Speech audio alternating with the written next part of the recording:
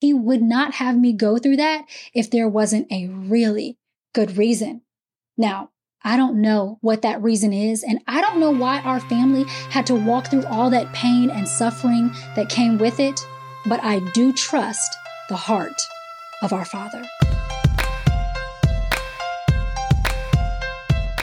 Hello, beloved, and welcome to Beloved Women with me, Christina Patterson, where we encourage, equip, and empower women in the love of Jesus Christ and the truth of God's Word. If you're new here, please be sure to subscribe so that you don't miss out on any of our beloved videos. And for those of you returning, welcome back. For even more beloved encouragement, including daily audio devotionals, over 500 videos to grow your faith, and guided prayer meditations, be sure to download the Beloved Women app today. We can sometimes wonder if God really answers our prayers, but He always answers. In fact, there are 3 ways that God will always answer our prayers, with either a no, a yes, or a wait. It's up to us to receive His answer and trust Him with it, but He definitely answers. Today, we're starting a 3-part series on the 3 ways that God answers our prayers, and today we'll talk about when God says no. One way God will answer our prayers, specifically our petition to Him, is with a no. Of course, this is not the answer that any of us wants, which is why I'm starting with the no answer first, because generally we want to start with the bad news before we get into the good news and getting what we want. So I want to start with asking you, have you ever been in that situation? Have you ever experienced asking the Lord for something and His answer was no? It's important for us to realize and remember that our prayers are not to treat God like He's some genie out to grant our every wish. That's not what prayer is about.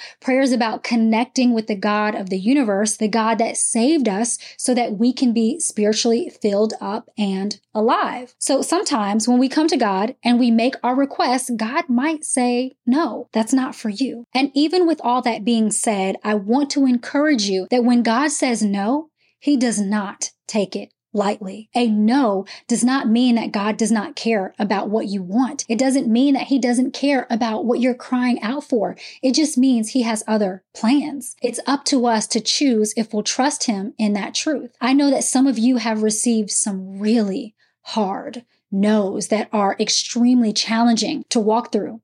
You prayed that you would be healed. You prayed that the financial strain wouldn't crush you. You prayed that you would get that opportunity and it never happened. I'm not taking that lightly and giving you some little just have faith cliche answer. What I am saying is that God's heart, even when His answer is no, is still for you because He is for you. Romans 8:28 says, and we know that all things work together for good to those who love God, to those who are called according to His purpose. The scripture doesn't say it works out when you get a yes or a wait. It says all things. That means even when the answer to your prayer is no, God is saying no because He's still working the situation out for your good and His glory. I want to encourage you to know that we serve a Savior, Jesus Christ, who understands the tension, pain, and suffering of receiving a no from God the Father because He too did before His crucifixion. Jesus prayed to God to take the cup of suffering from Him so that He wouldn't have to go to the cross if there were any other way. God didn't answer His prayer with a yes, even to His own beloved Son. Why? Because God knew it had to be done in order for us to be saved. In Luke 22, verse 42, Jesus makes His request, Father, if you are willing, please take this cup of suffering away from me. Yet I want your will to be done, not mine. God's desire was not for His Son to just suffer. His will was to bring salvation to the world. In the same way, God's will is never for you to be in pain or hurting or sick, but His will is to use that for your sanctification, for your glory, for His good. I've shared with you a little bit about some health challenges that I've had, specifically a debilitating neck injury a few years ago that left me in excruciating pain. I wanted God to heal me right away. I wanted a quick healing, but God said no. And instead, He walked with me through months of physical and massage therapy, all kinds of medical care, and years of nutritional guidance and supplements to get me back on my feet. At the onset of that challenge, I remember thinking about how my children were watching me go through this and seeing their mother in so much pain. That was probably the hardest part for me. But I made a point to have a conversation with my daughter because I wanted to use it as a teaching moment with her to trust God even when bad things happen and to trust Him even when His answer is a no. In that moment, I said, baby girl, mommy went through a lot of things this year and I was in a lot of pain, but I trust that God has a heart for me. And I know that He would not have me go through that if there wasn't a really good reason. Now, I don't know what that reason is, and I don't know why our family had to walk through all that pain and suffering that came with it, but I do trust the heart of our Father. And maybe that was it. Maybe that was God's reason to get me to trust Him even in the dark. Maybe God's no to your prayer is an opportunity for you to trust Him even when things aren't going well. If there's one thing I've learned from dark seasons, it's that even in the dark, God is for you. Romans 8 verses 37 through 39 says, "No, in all these things, we are more than conquerors through Him who loved us. For I am sure that neither death, nor life, nor angels, nor rulers, nor things present, nor things to come, nor powers, nor height, nor depth, nor anything else in all creation will be able to separate us from the love of God in Christ Jesus, our Lord." I remember reading this scripture in college, and it just meant so much to me because it provided such a solid foundation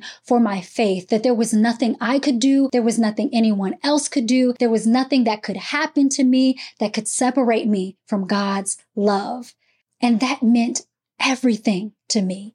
It still does, because it's that truth that will ground you when life turns upside down, when things don't go your way, and when you wanted a yes, but you gotta know. There's always that truth that you can stand on, that God is with you. He is for you. He is in you through His Holy Spirit, especially in those dark seasons when the answer to your prayers is no. Now, I'd love to hear from you, beloved. How have you learned to trust God when His response to your prayer is not what you desire? Let's encourage one another in the comments. And did you know that God made us all beautifully different, even in the way that we pray? That's right. Your prayer personality is the unique way that you are most likely to communicate with God, and knowing which of the 3 prayer personality types you have can equip you to hear from God more clearly and overcome any obstacles to your communication with Him. I invite you to take my prayer personality quiz to learn how you best hear from God, how you most likely connect with Him in prayer, and just to have a little fun. Take the quiz now at prayquiz.com or find the link in the description of today's video. Then be sure to come back in the comments and let me know your results. If you enjoyed today's video, will you do me a favor and share it with a friend, because you just never know who might need some beloved encouragement today. And for more beloved encouragement, be sure to join the Beloved Women app for instant access to the most highly curated collection of spiritual growth videos, where you can enjoy daily audio devotions, over 500 videos, and guided prayer meditations conveniently in the palm of your hand. I look forward to connecting with you there. As always, thank you so much for watching. And until next time, be beautiful, be blessed, and be loved. Stay tuned for a sneak peek at next week's video, brought to you by our Beloved Women members, who support our mission to empower women with the love and truth of Jesus Christ. Our members receive exclusive access to Beloved Women videos, Bible studies, printable study guides, and more. If you like Beloved Women, you will love being a Beloved Women member. Learn more and join today at belovedwomen.org. Now enjoy a preview of next week's video. Now, I understand this can be extremely hard, because when we don't know how a situation is going to turn out, it tests our faith.